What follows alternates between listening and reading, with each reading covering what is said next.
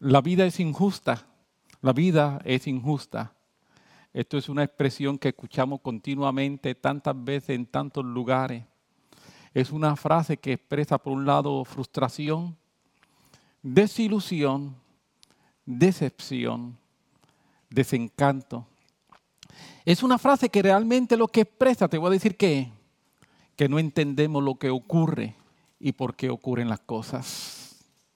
Realmente esta expresión de la vida es injusta es el resultado de no entender las fuerzas que gobiernan este mundo. Porque cuando tú no entiendes las fuerzas que gobiernan este mundo, tú estás esperando justicia de la vida. Aleluya. Pero cuando yo entiendo las fuerzas que gobiernan este mundo, yo no espero que la vida sea justa. Yo espero injusticia, yo espero maldad, yo espero que el mundo venga en contra de todo lo que tenga el nombre de Dios.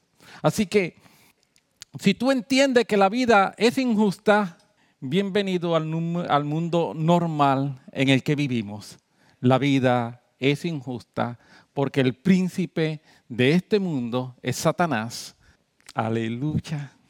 Estamos hablando durante las últimas semanas a raíz de la palabra que el Señor nos dio de que nos preparáramos y que aprendiéramos a enfrentar al enemigo frontalmente. No simple y sencillamente el Señor te reprenda, sino poderle decir, diablo, demonio, te vas. Y estamos entonces hablando acerca de cómo nosotros podemos enfrentar al enemigo frontalmente. Y hoy yo quisiera hablar un poco acerca de batalla espiritual, seguir el tema, pero haciendo un énfasis dentro de todo lo que voy a decir en el uso de la verdad para poder enfrentar a nuestro enemigo. Hemos estado enseñando que no podemos ser esquivos, que tú y yo no tenemos nada que temer cuando enfrentamos al enemigo. Uno puede ser esquivo cuando tú tienes miedo. Tú puedes ser esquivo, pero si tú no tienes miedo, no hay necesidad de ser esquivo. Amén. Amén. ¿Usted está aquí conmigo? Sí. Pues no hay necesidad de ser esquivo si yo no tengo miedo. Yo soy esquivo cuando yo tengo miedo, cuando yo no sé las consecuencias, cuando yo digo, espérate, va y si yo lo enfrento, él hace algo que yo no sé qué pueda hacer para destruir mi vida, para hacerme daño.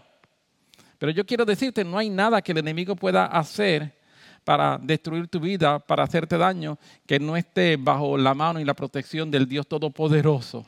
Amén. Lo mencionó y lo vuelvo a repetir. Nosotros no estamos en una batalla espiritual estilo Star Wars. ¿Sabes? No son los Jedi versus los Sith. No es eso lo que está ocurriendo. Esto es una batalla espiritual de un Dios que es todopoderoso contra un diablo derrotado. Amén. Por eso es que la Biblia dice que tú y yo somos más que vencedores. Nosotros nos enfrentamos a la batalla espiritual desde una posición de victoria, no desde una posición puramente de guerra. Por eso la Biblia me dice a mí que yo tengo que mantener, yo tengo que resistir, estar firme.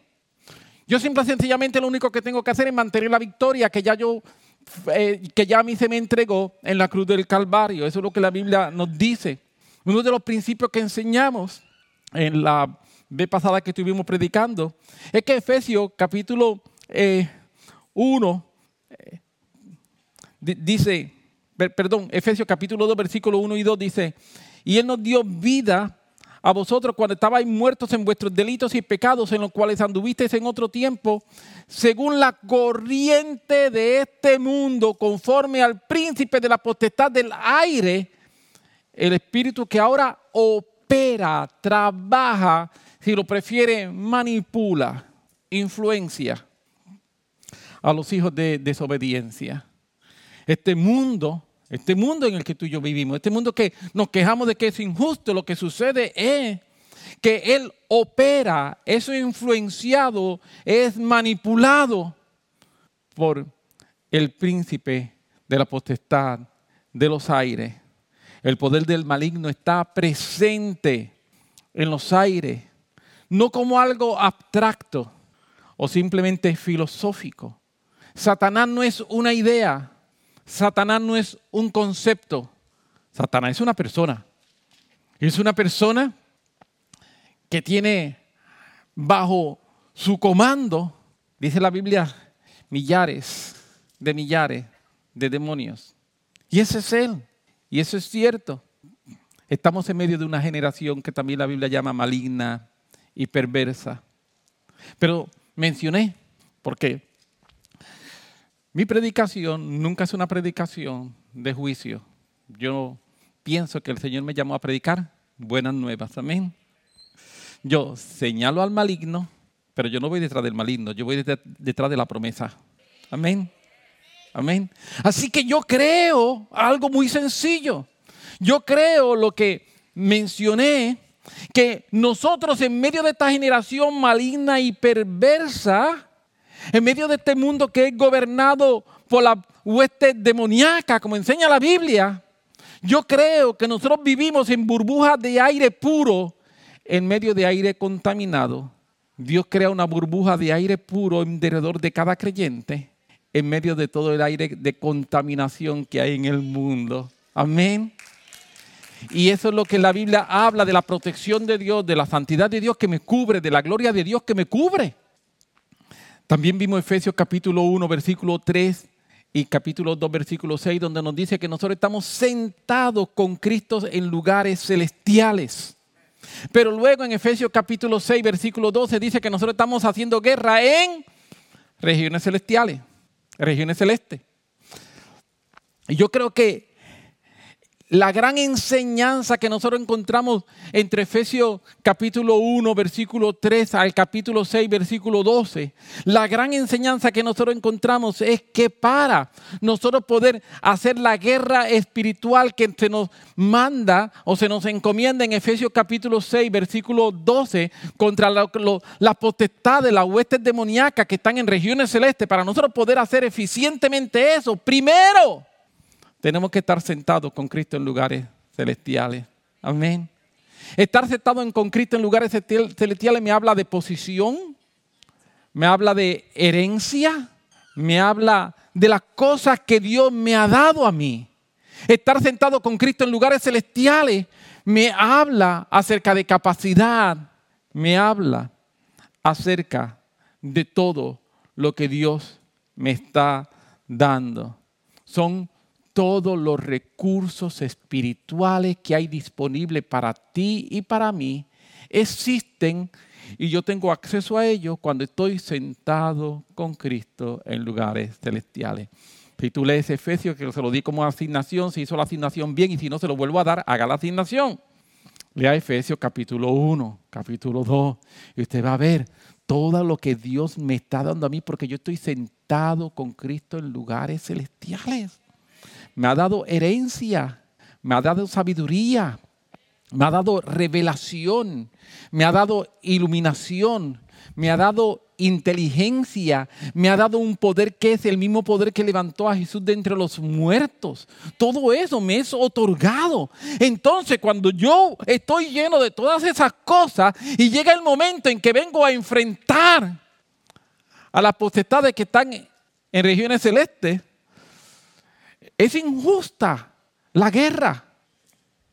Es injusta la guerra.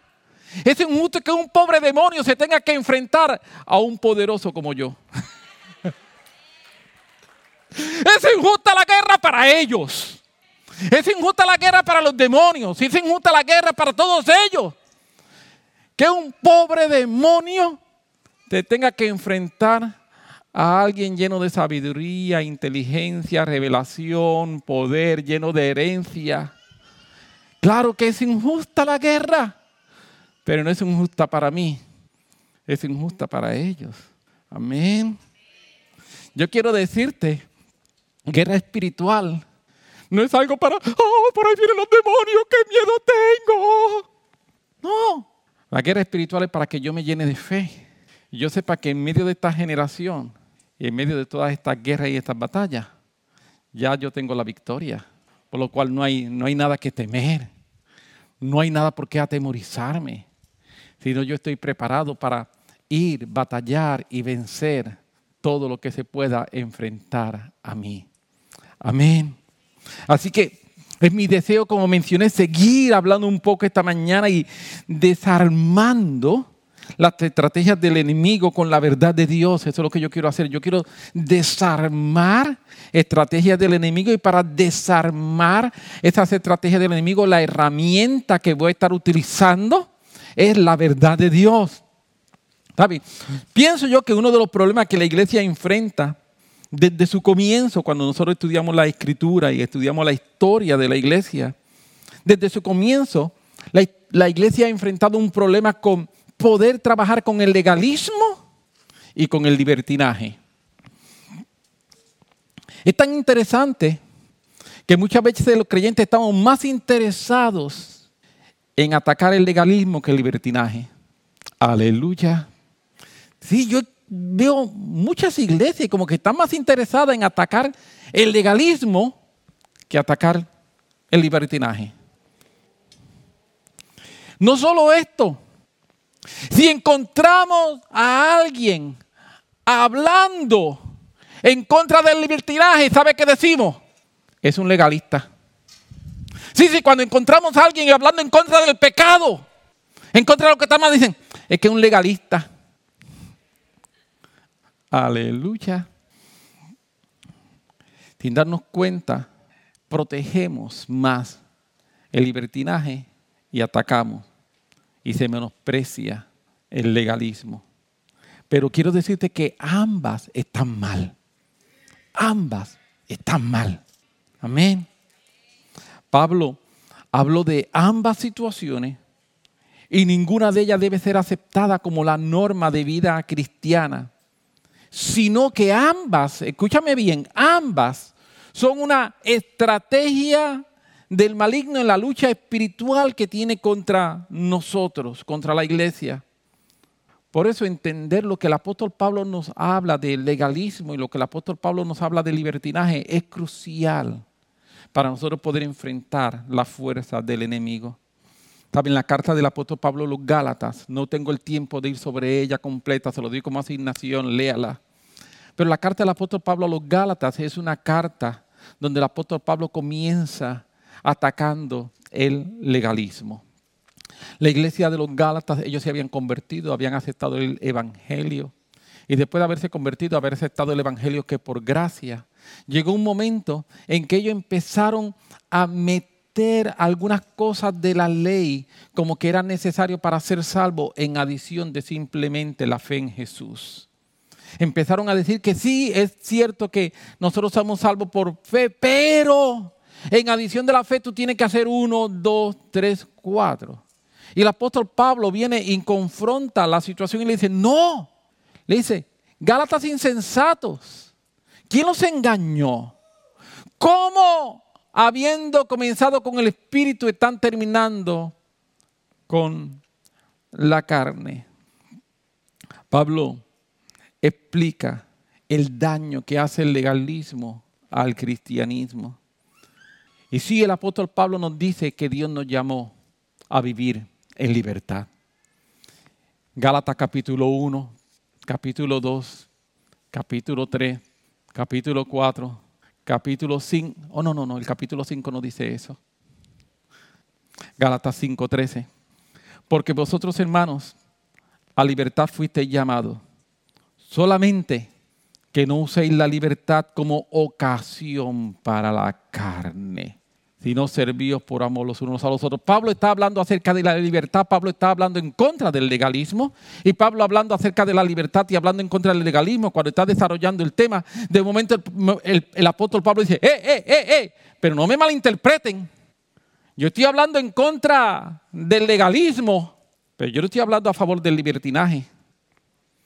No use la libertad que Dios te ha dado como un pretexto para hacer lo que se te venga en gana. Eso en puertorriqueño, ¿verdad?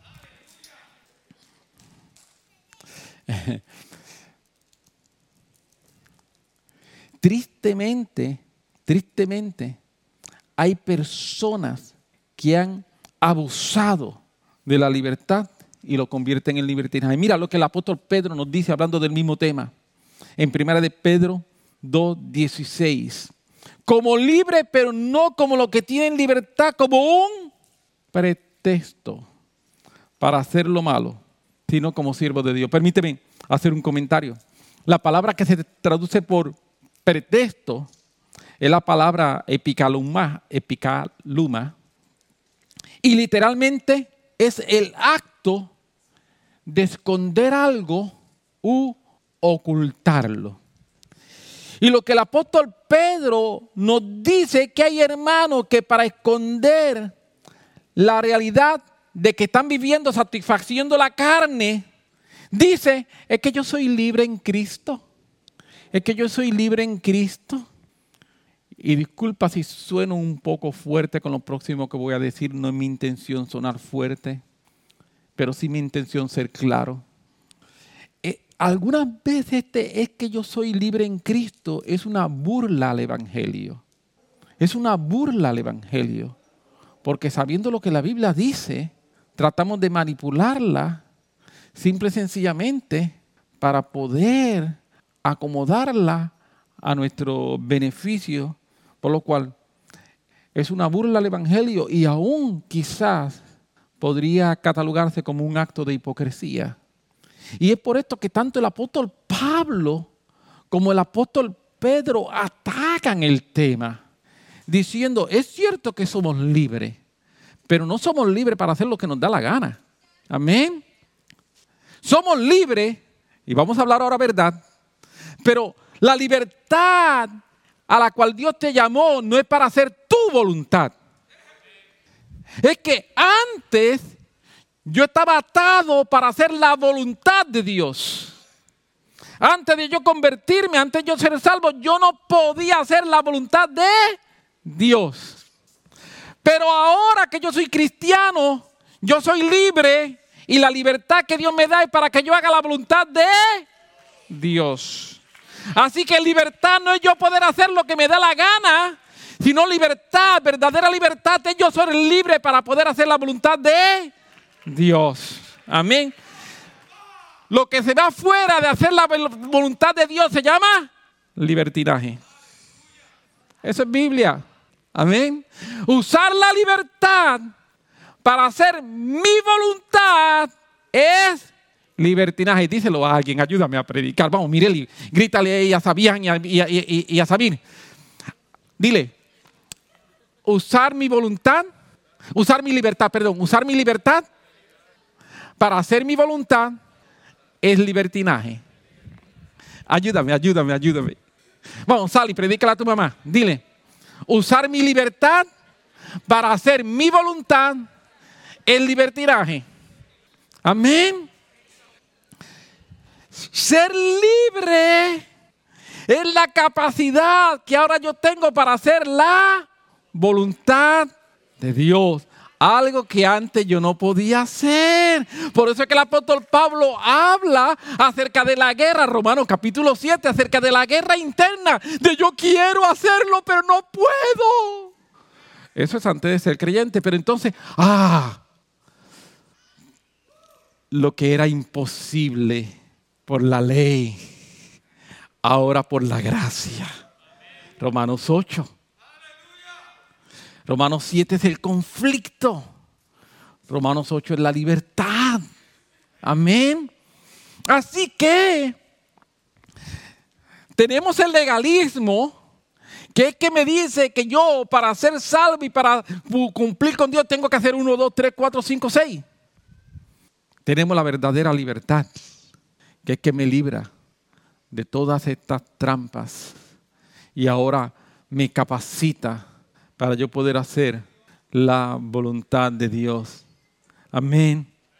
Dios trabaja con el pecado enfrentándolo, no de una manera legalista, pero tampoco lo oculta de una manera libertina. Dios trabaja con el pecado, perdonándolo y quitándole el poder que tiene sobre mí para impedir que yo haga la voluntad de Dios. Amén. Así que en la libertad se conoce el poder de Dios, pero no se ignoran las artimañas del enemigo. Tampoco se ignora la concupiscencia que dice es Santiago que reside en este cuerpo. Nada de eso se ignora. La libertad para hacer verdadera libertad es sabia, es sensata y es prudente. Una libertad que no es sabia, sensata y prudente es libertinaje, no es libertad. Amén. Libertad, repito, para poder seguir, no es la capacidad de yo hacer lo que yo quiero, sino es la capacidad de yo hacer la voluntad de Dios. Si yo uso mi libertad para hacer mi voluntad, es libertinaje. Amén. Si entendimos esa verdad, ya tengo la mitad de la predicación hecha. Aleluya. Así que la verdad viene a hacernos libres para poder decir no a lo que no me conviene, poder decir no a lo que no me edifica. La verdad no ve al diablo en todas las esquinas. Amén. La verdad no ve al diablo en todas las esquinas, pero no ignora las artimañas del enemigo para venir a estorbarme diariamente. Amén. Cuando el diablo quiere hacerte caer. Cuando el diablo quiere hacerte caer. La semana que viene. Lugar perfecto no existe. El diablo quiere afectarnos ahora. Yo no veo al diablo en todas las esquinas. ¿Sabe lo que yo veo en cada esquina? La gloria de Dios. Yo estoy viendo la manifestación de Dios. Eso es lo que yo estoy pendiente. Pero mientras yo estoy viendo la gloria de Dios, estoy viendo la manifestación de Dios, estoy viendo el poder de Dios, estoy viendo la guianza de Dios, estoy viendo la bondad de Dios, estoy viendo cómo su misericordia me persigue, cómo su misericordia va adelante. La Biblia dice que Dios manda su palabra. ¿Y sabe lo que dice? Que después que Él manda la palabra, ¿sabe lo que Él hace? Él corre delante de ella para velar que se cumpla. Y eso es lo que yo estoy viendo. Yo estoy viendo un Dios que me habla, que me da la palabra, pero después que me habla y me da la palabra, Él se va delante de la palabra corriendo y Él va abriendo camino, Él va arreglando todo lo que tiene que arreglar para asegurar que la palabra que me habló se cumpla en mi vida. Eso es lo que yo veo todos los días. Pero no soy ignorante. Según veo eso, entonces con mi vista periférica, ahí estoy viendo que el enemigo trata de meterse y cada vez que trata de meterse, ¿sabe lo que yo voy a hacer? Te reprendo, vete ahora. Hablaba en estos días con un hermano, estamos hablando casualmente de guerra espiritual, estamos hablando por su vida, por una situación personal que él tiene. Y me recordé y le conté una de mis primeras experiencias con demonios. Era recién convertido, tenía 15 años, algunos meses de convertido, como 3, 4 meses de convertido. Y recuerdo en una reunión donde estamos, una mujer elegante, muy bien vestida, de clase media alta, está en la reunión. Y cuando estamos así, de momento un demonio se manifestó. Y cuando el demonio se manifestó, aquella mujer muy elegante, muy fina en su trato, muy educada, muy culta, se convirtió en algo bien, no sé cómo describirlo, porque su rostro se transformó, su voz se volvió una voz muy grotesca, inclusive puso sus manos y como si sus manos se hubiesen deformado, de verdad, una cosa así, no parecían manos, parecían garras, una cosa horripilante. Y ella se levantó así y me dijo, te voy a matar.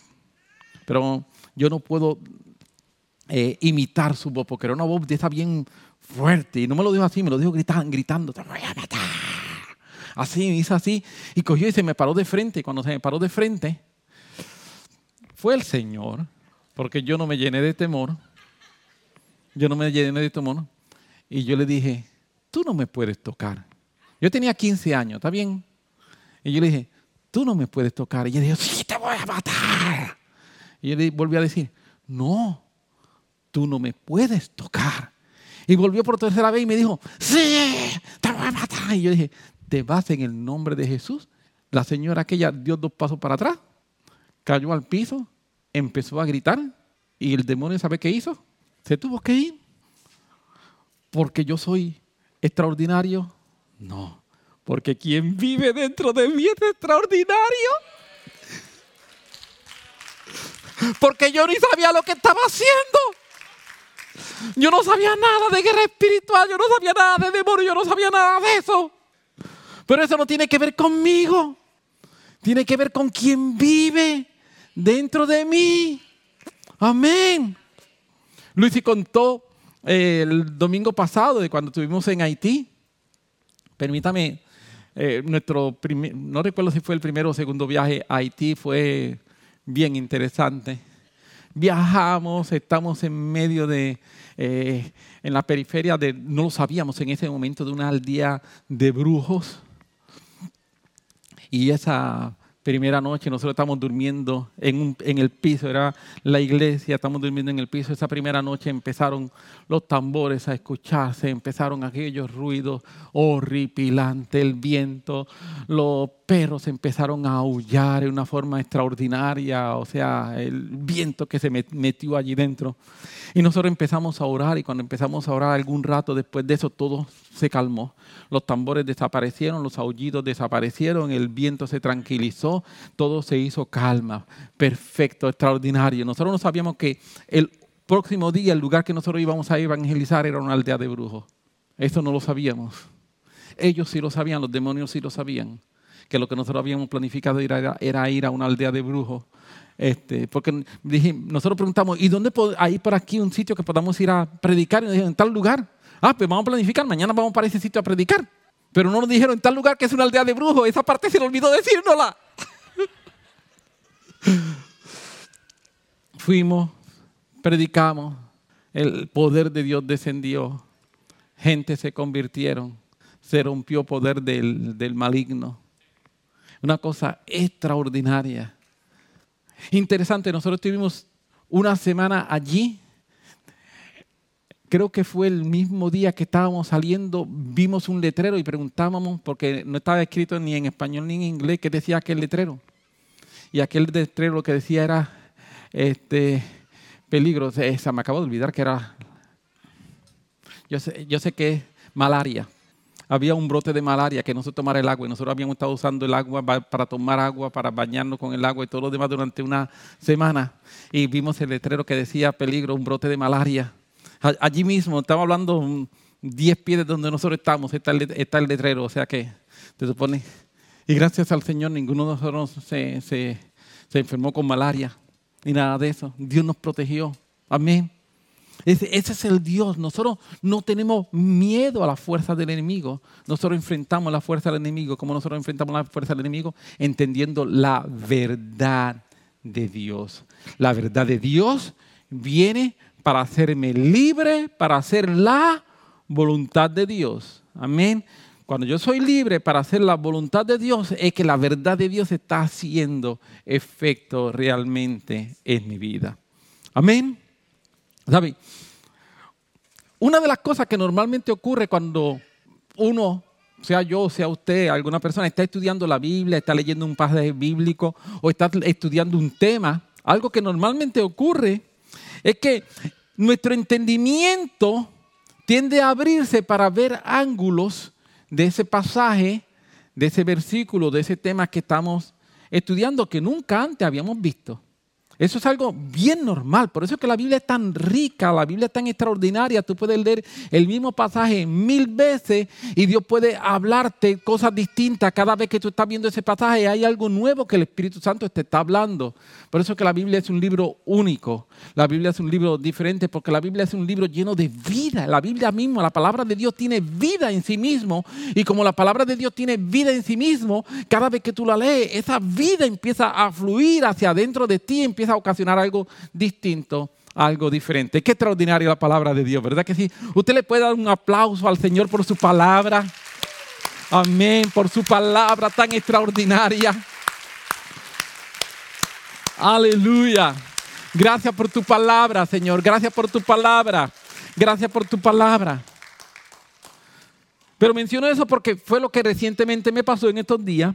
Mientras estoy estudiando este tema y volví nuevamente, después que hace 2 o 3 semanas había leído Efesios 6, lo había estado leyendo, estudiando. Para la primera vez que prediqué volví a estudiarlo. Volví a estudiarlo para esta vez. A ver, déjame volver a repasar simplemente porque estoy haciendo referencia a un repaso. Y cuando estoy haciendo referencia al repaso, encontré algo interesante en Efesios capítulo 6, versículo 16. Sobre todo, tomad el escudo de la fe para que podáis apagar todos los dardos del maligno. Y durante años, durante décadas, cada vez que yo he leído este versículo, he hecho énfasis en los dardos del enemigo. Cómo el enemigo tira dardos, él no tiene permiso para venir y acercarse a ti. Él tiene permiso para, desde una distancia que Dios le dice, desde esa distancia, por eso es que son dardos lo que tira. Amén, amén. Y ese es el permiso. Dios me protege. Dios ha puesto una protección en derredor mía. Así que eso es lo que yo veo aquí. Durante décadas yo he enseñado este pasaje desde esa perspectiva, lo cual es correcto. Pero cuando estaba leyendo en estos días me di cuenta de que los dardos son dardos de fuego. Y dije, espérate, yo nunca me había percatado en que son dardos de fuego, como que el que sean dardos de fuego no tenía ningún tipo de importancia para mí. Si yo uso el escudo de una manera convencional, yo voy a detener que el dardo llegue a mí. Pero Pablo me dice que yo debo usarlo para apagar los dardos, no simplemente para detenerlos. Y me percaté que muchas veces nosotros los creyentes estamos muy pendientes a detener los dardos del enemigo, pero no a apagarlos. Y podría ser que tengamos un escudo que está lleno de dardos encendidos. Sí, que tenemos un escudo lleno de dardos encendidos. No los hemos apagado. Y Dios no desea simplemente que nosotros detengamos los dardos, sino que nos dice que nosotros debemos apagar los dardos. Siempre como hijos de Dios nosotros vamos a experimentar su protección, así que siempre vamos a experimentar la capacidad de detener los dardos. Pero Dios desea que nosotros vayamos más allá de simplemente detener, y Dios desea que nosotros aprendamos a apagarlo, que nosotros no seamos de aquellos que viven sencillamente resistiendo la tentación y no venciéndola. Aleluya. Podría darse que sí, estamos deteniendo los dardos, pero no apagándolos. Y si no los apagamos, uno a uno, se irán sumando y comenzarán a aumentar la temperatura en derredor mío, hasta que puede llegar el momento en que son tantos los dardos de fuego que he detenido pero que no he apagado, que comienzan a hacer la temperatura que aumenta hasta que se vuelve un ambiente sofocante. Se me dificulta respirar. Se me dificulta moverme. Se me dificulta la vida porque no he permitido porque no he logrado que los dardos sean apagados, por lo cual afecta mi entorno espiritual. Miren, nuevamente, con que podáis apagar todos los dardos del maligno. Permíteme hacer 2 o 3 comentarios adicionales sobre este versículo. Quien espera que apague el dardo soy yo. Amén. No se van a apagar solos. Eso es lo que dice. Para que puedas apagarlo. No es para que se apaguen. Así que es un escudo que se nos ha dado para que yo use el escudo para apagar. No es un escudo que cuando lleguen se van ellos solo a apagar o a extinguir. Eso no es lo que dice la Biblia. Amén. Así que esto me habla a mí de que ese escudo de fe que yo voy a usar para apagar los dardos no es una fe pasiva, sino que es una fe activa, porque es una fe que tiene acción. Ese escudo de fe yo lo voy a usar para apagar dardos. No es una fe pasiva, no es una fe, yo creo en que Dios me protege, yo creo en que Dios me cuida, yo creo en que Dios me ayuda, yo creo en que Dios hace, yo creo en que Dios... No, es una fe que me dice, en el poder de Dios yo voy a hacer. Con la gracia de Dios yo voy a hacer. Con la virtud de Dios yo voy a hacer. Con la guianza de Dios yo voy a hacer.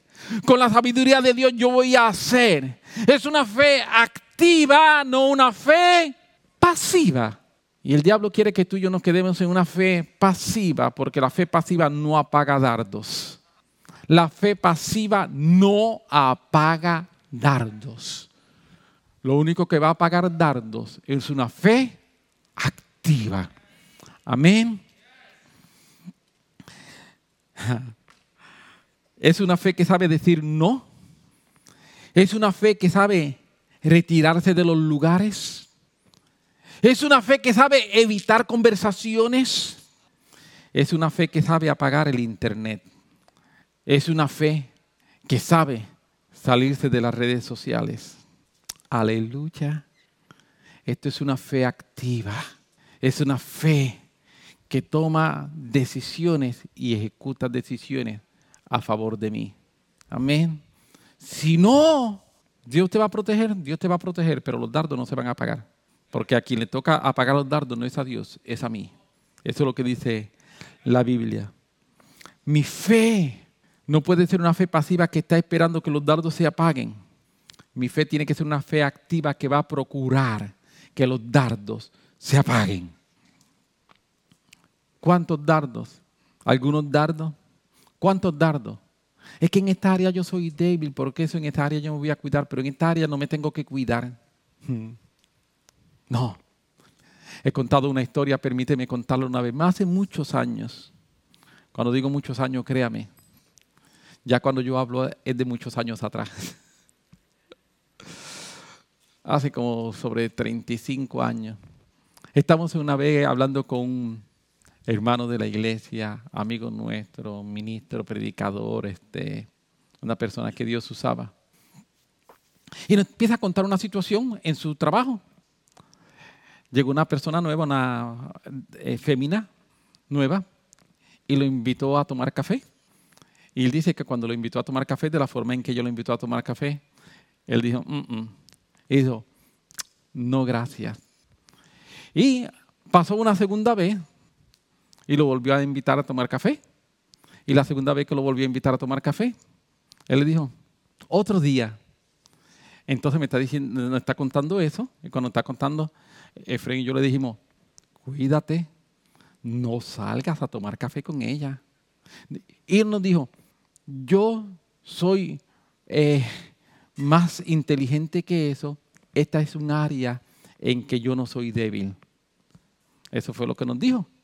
Y nosotros le volvimos a decir, la Biblia dice que el que cree que está firme, mire que no caiga. Cuídate. Y él nos dijo, yo sé más que eso. 2 o 3 semanas después, no solamente se había ido con ella a tomar café. Tomó café y se fue con ella para su casa y su vida fue un desastre. Luego de eso, luego de más de 1 año, se reconcilió con el Señor, pero tuvo que pasar por tantas situaciones. ¿Por qué? Porque se creyó fuerte. Y cuando tú te crees fuerte, tú puedes decir, ese dardo a mí no me hace daño. Yo quiero decirte, cualquier dardo que el enemigo te está tirando es porque él sabe que ese dardo te hace daño. El enemigo no pierde el tiempo contigo. Él no te va a tirar dardo que él piensa que ese dardo no te puede hacer nada. Todo dardo que el enemigo te tira tiene una intención. Y la intención es destruirte, dañarte, matarte. Así que tú no pienses, no seas, perdona cómo lo voy a decir, pero voy a usar palabras bíblicas, así que no te quejes conmigo, te quejas con la Biblia. No seas ignorante. No seas ignorante. Pensando que tú sabes más que el diablo. Pensando que tú eres más inteligente que el diablo y que tú eres más fuerte. No juegues ese juego. Es un juego que él quiere que tú y yo juguemos. ¿Cuántos dardos yo voy a apagar? Todos. Pero es un dardo insignificante, apágalo. Pero es que apágalo. Apágalo. Para eso tiene una fe activa. Es una fe que sabe decir no. Es una fe que sabe retirarse de lugares. Es una fe que sabe evitar conversaciones y terminar conversaciones. Es una fe que sabe apagar el internet. Es una fe que sabe salirse de las redes sociales cuando es necesario. Es una fe que toma decisiones para protegerme, decisiones activas para proteger mi vida. Amén. Y esa es la fe que Dios quiere que yo tenga. Y para eso se me ha dado la palabra de Dios. La manera de apagar los dardos es con la verdad de Dios. La verdad de Dios viene a ahogar la mentira del enemigo. La verdad de Dios le quita el oxígeno a la mentira del enemigo. Deja la mentira del enemigo sin oxígeno y se va a apagar. Pero por eso es que es necesario vivir con la verdad de Dios. Por eso es que es necesario hablar la verdad de Dios. Por eso es que es necesario tener la palabra de Dios en nosotros continuamente como una realidad, como una verdad continua de día a día. Amén. Amén. Aleluya. Dios nos está llamando a ser frontales. Esa es la palabra profética, la palabra de ciencia que el Señor nos dio a través de Sarita. Dios nos llama a ser frontales contra nuestro enemigo. Vamos a llamar al pecado como es, pecado. Hay algunas veces que la gente dice, ay, yo no quiero mencionar el nombre de Satanás. Pues Jesús lo mencionó. La Biblia lo menciona.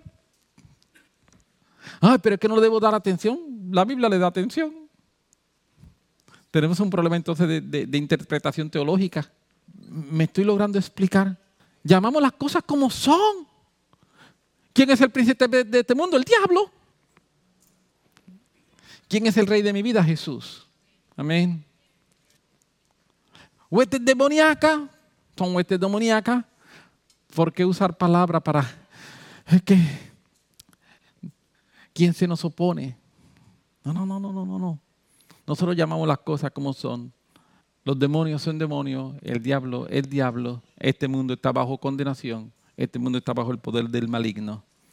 Pero quiero decirte, nosotros tenemos una esperanza tan extraordinaria. Nosotros vivimos en burbujas de aire espiritual en medio de un mundo que está contaminado. Amén. Esa es la verdad nuestra, esa es nuestra realidad. Nuestra lucha no está contra carne y sangre. Tenemos que entender, recordar eso. Tenemos que meternos por dentro de toda nuestra cabeza, todos nuestros poros. Por esto, nosotros no nos detenemos con reprender o trabajar con las cosas que nos rodean. No digo que no lo hagamos, digo que no nos detenemos en eso. Amén. ¿Estoy explicándome bien? Hay situaciones que tenemos que trabajar y es irresponsable no trabajarlas. Hay conversaciones que tenemos que tener y sería irresponsable no tenerlas. Pero no nos detenemos ahí. No nos detenemos ahí. Porque nosotros sabemos que nosotros vamos contra el espíritu que está detrás de las cosas. Hay un espíritu, dice la Biblia. Hay tanta evidencia bíblica para mencionarlo. Jesús mismo va a reprender a una persona sorda. ¿Y qué Jesús reprendió? Espíritu de sordera. ¿Significa que todas las personas sordas tienen espíritu de sordera? Eso no es lo que estoy diciendo. Pero en ese caso era un espíritu de sordera. Estaba leyendo en estos días un artículo bien interesante en Charisma News. Ay, se me acaba de olvidar la artista esta que es cristiana, es la de Full House, Candace Cameron. Estaba leyendo, ella es cristiana y es cristiana, si usted la escucha ya predicando, ella es de verdad cristiana de verdad. Ella es tracción de cual las 4 ruedas tiene. Y estaba hablando de que está puesta vestida con una blusa. La blusa decía, diablo vete. En inglés le decía, diablo vete.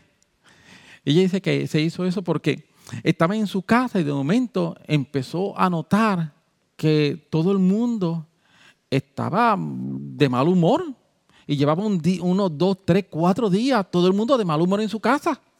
Dice, yo me puse de mal humor, mi esposo estaba de mal humor, las nenas estaban de mal humor, todo el mundo estaba de mal humor, estábamos peleando. Y dice que cuando está así de momento, Ella está bien molesta, le pregunta al Señor, ¿qué está pasando? Y el Señor le dijo, hay un ataque demoníaco. Y dijo, ¿qué? Él dice que le dio coraje espiritual y se puso por toda su casa a ir cuarto por cuarto, área por área, reprendiendo, echando fuera al demonio. Él decía, ustedes no tienen que estar aquí, ustedes no tienen que estar aquí, ustedes no tienen que estar aquí, ustedes no tienen que estar aquí. Y después que pudo enfrentar ese demonio de discordia, enfrentó el demonio de discordia y que después de enfrentar el demonio de discordia, todo el mundo comenzó a comportarse igual que antes. Había un demonio de discordia y gracias al Señor, el Señor se lo reveló y ella lo pudo reprender y después de reprender el demonio de discordia, la gente empezó a comportarse normal. Yo quiero decirte, algunas veces nosotros nos ignoramos lo que la Biblia dice, que nuestra lucha no es contra carne ni sangre, y nos olvidamos que hay una influencia en este mundo demoníaca, y que esa influencia en este mundo demoníaca algunas veces está afectando emociones, sentimientos, comportamiento. Entonces empezamos a pelear con la gente y nos olvidamos que tenemos una lucha que no es contra carne ni sangre, sino contra principados, contra potestades, contra dominadores de este mundo que están influenciando lo que la gente hace. Amén. Así que nosotros tenemos que aprender estas verdades y aprendiéndose estas verdades, poder ir más allá para poder reprender. No podemos detener con trabajar con las cosas que vemos, sino tenemos que ir contra el espíritu que está incitando e influenciando el mundo físico, y para eso usamos la verdad de Dios. La verdad de Dios es lo que vamos a utilizar. Vamos a utilizar la verdad de Dios en todo momento. La verdad de Dios que nos ha sido entregada a nosotros. Esa palabra de la que hablamos hace algunos minutos atrás, que es tan extraordinaria. No podemos distraernos atacando lo que parece ser y olvidarnos de la raíz del problema. Y la raíz del problema es el mundo espiritual que nos rodea. Ahí es donde está la raíz del problema. Por esto, usando la verdad de Dios, podemos reprender el espíritu detrás de las cosas. Y yo noté aquí 5 cosas que me gustaría reprender el espíritu en esas 5 cosas.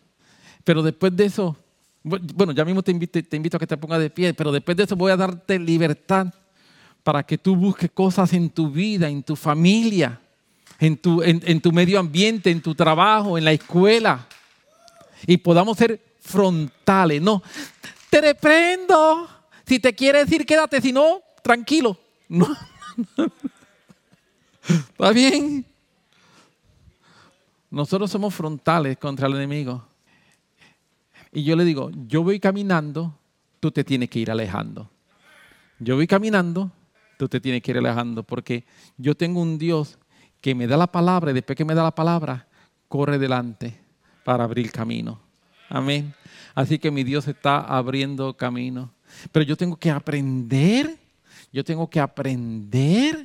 a usar la verdad de Dios, a ser frontal, a utilizar la libertad, porque lo estoy haciendo desde una perspectiva de que yo estoy usando la libertad no para cumplir y hacer mi voluntad, sino para hacer su voluntad. Y cuando yo estoy posicionado, amén, cuando yo estoy posicionado, yo estoy sentado con Cristo en lugares celestiales, yo estoy aquí para hacer la voluntad de Dios.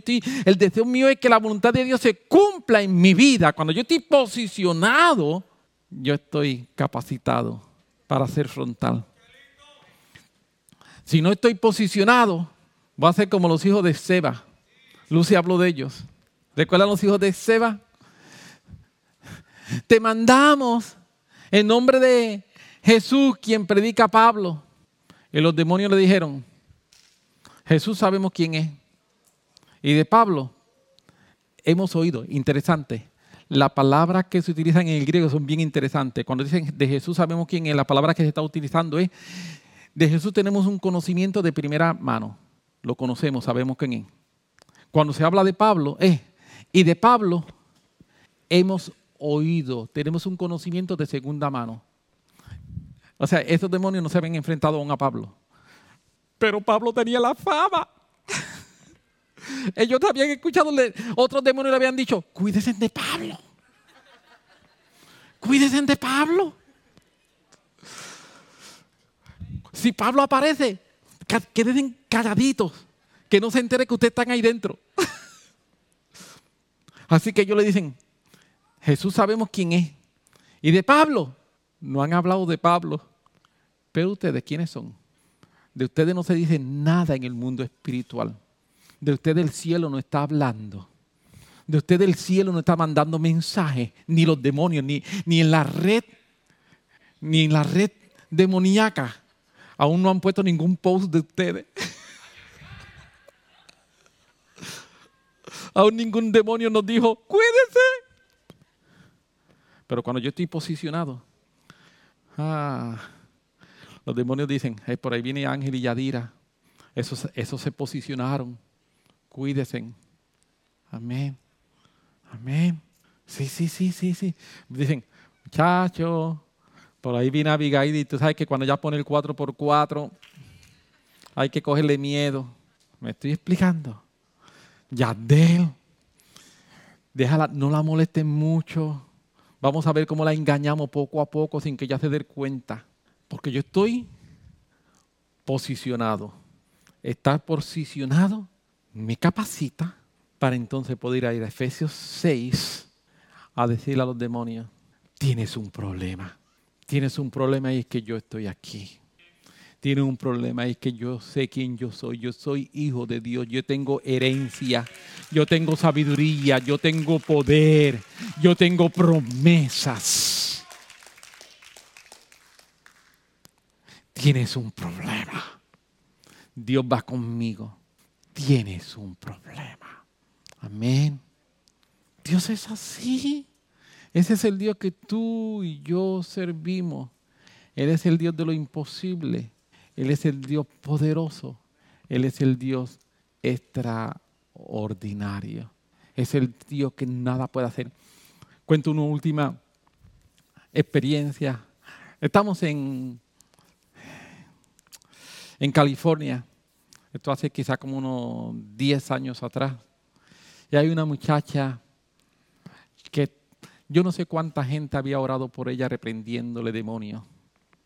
Estamos en una conferencia, la conferencia de como 4 días. El primer día la reprendieron, el segundo día la reprendieron, el tercer día la reprendieron y los demonios seguían manifestándose. Yo oré por ella y después que oré por ella, ¿sabes qué pasó? Nada, los demonios siguieron manifestándose. Y yo recuerdo que yo me vine para Puerto Rico con ese dolor en el corazón. Yo me vine para Puerto Rico con ese dolor en el corazón. Algunos meses después, volvemos a California y me encuentro con ella. Recuerdo que estábamos en casa de Mina. Y yo le dije a Mina, una hermana coreana que nosotros conocimos y que fue que nos introdujo con Pastor Ryan y con todos ellos. Yo le digo a Mina, ¿habrá un lugar donde yo pueda hablar con ella?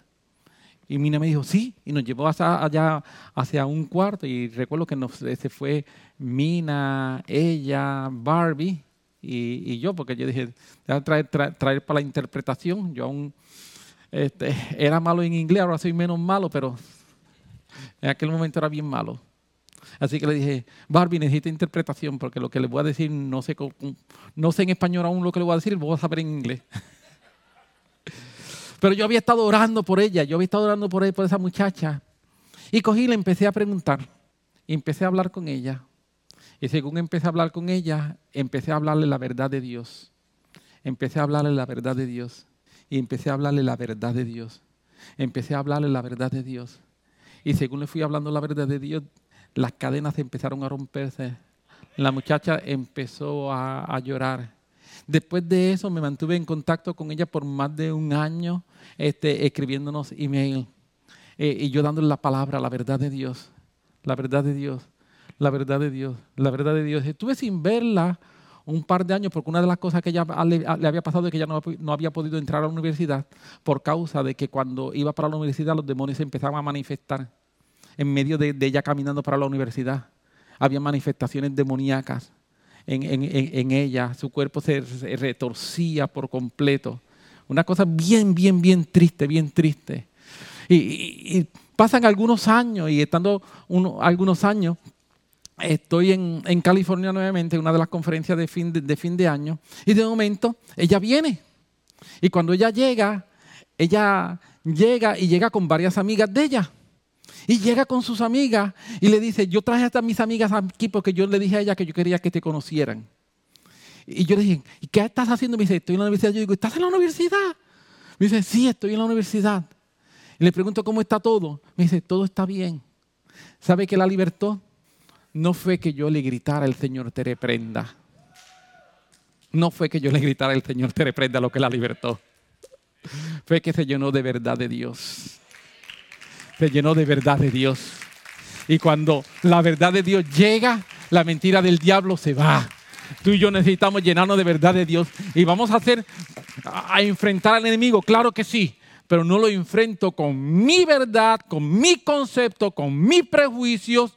Yo lo enfrento con la verdad de Dios. Amén. Amén. Te pones sobre tus pies y oramos un momento.